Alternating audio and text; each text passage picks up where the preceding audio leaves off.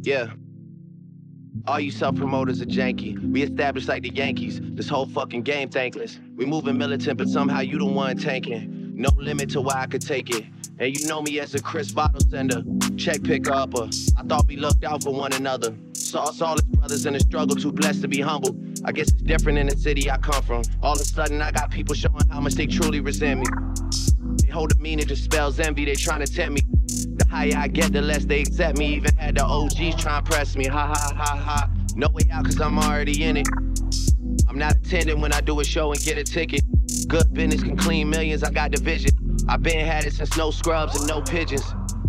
Even back when I wasn't as poppin'. When they told me take a R&B nigga on the road, and I told them no and drew for Kendrick and Rocky. I tried to make the right choices with the world watching. Mike never tried to rap like Pac. Pac never tried to sing like Mike. Those my dad's words to me when I asked him how to make it in life.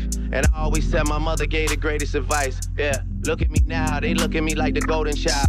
Can't nobody hold me down, especially not right now.